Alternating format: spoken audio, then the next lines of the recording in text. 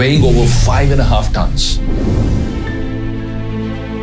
It was covered with a thick layer of stucco, painted and inlaid with bits of colored glass. The statue was moved to its present location near Wat Tremet.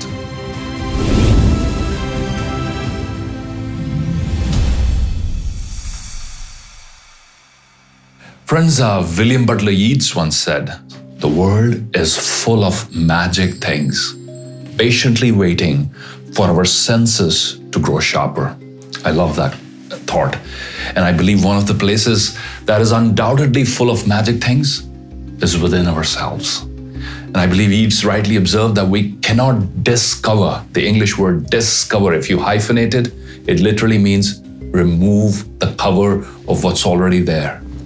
We cannot discover and tap into the magic that surrounds us and the magic that lies within us until our senses grow sharper.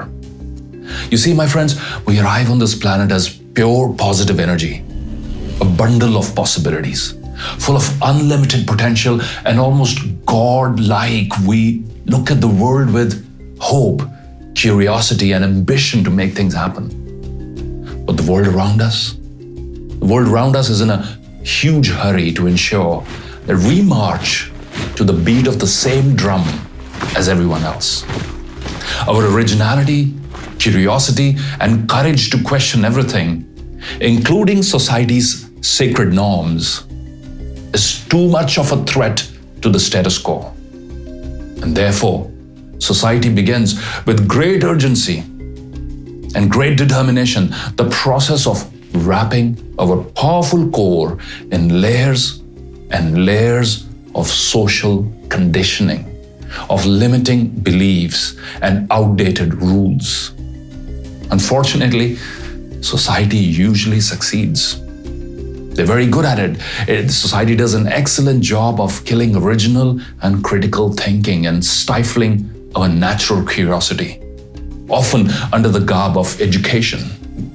And therefore, my friends, I sincerely believe undoing the damage done to your mindset and breaking this shell of social conditioning and self-limiting beliefs is perhaps the most significant work in rediscovering your authentic self, is the most important self-development project you can ever undertake in your life. You might have visited or heard about the Golden Buddha Temple in Wat Tremet, Bangkok. Weighing over 5.5 tons, this solid gold statue is worth over $250 million. The statue represents the Buddha in this traditional, peaceful pose of the Bhumi Sparsha Mudra. It's an awe-inspiring sight. But here's the interesting part. At some point, the statue was completely plastered over to prevent it from being stolen by invaders. It was covered with a thick layer of stucco, painted and inlaid with bits of colored glass to conceal its real identity, to make it look like a clay Buddha, not a golden Buddha, which it actually was.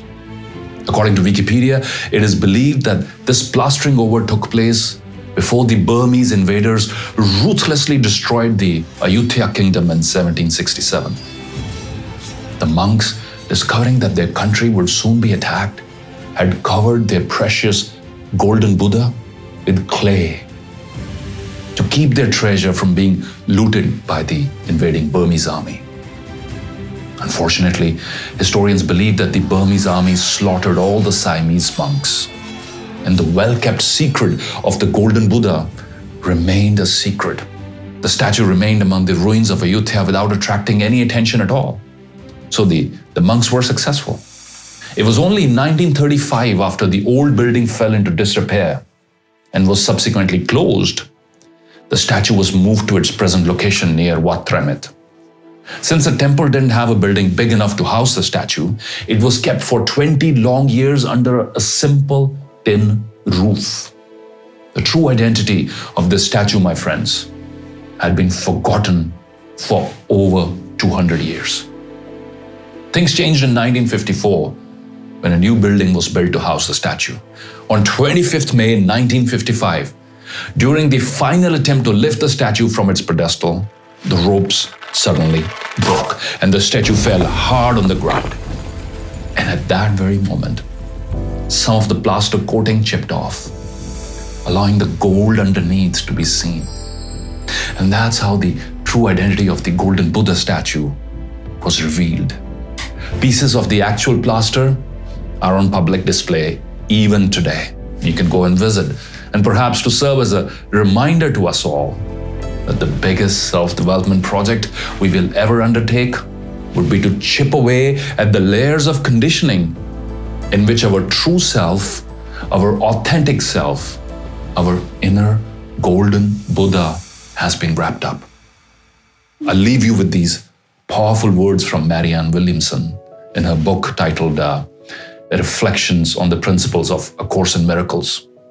Allow these words to sink in. She wrote, "Our deepest fear is not that we are inadequate. Our deepest fear is not that we are inadequate.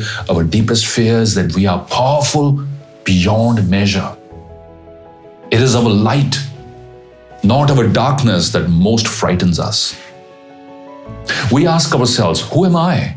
Who am I to be brilliant, gorgeous, talented, and fabulous? Actually, who are you not to be? You are a child of God. Your playing small does not serve the world. There is nothing enlightened about shrinking so that other people won't feel insecure around you. We are all meant to shine. As children do, we were born to make manifest the glory of God that is within us. And it is not in just some of us, it is in everyone. And as we let our own light shine, we unconsciously give other people permission to do the same. As we let our own light shine, we unconsciously give other people permission to do the same. As we are liberated from our own fears, our presence automatically liberates others. As we are liberated from our own fear, our presence automatically liberates others. Let your inner light shine. Discover your authentic self. You are here for a purpose. You're meant to shine.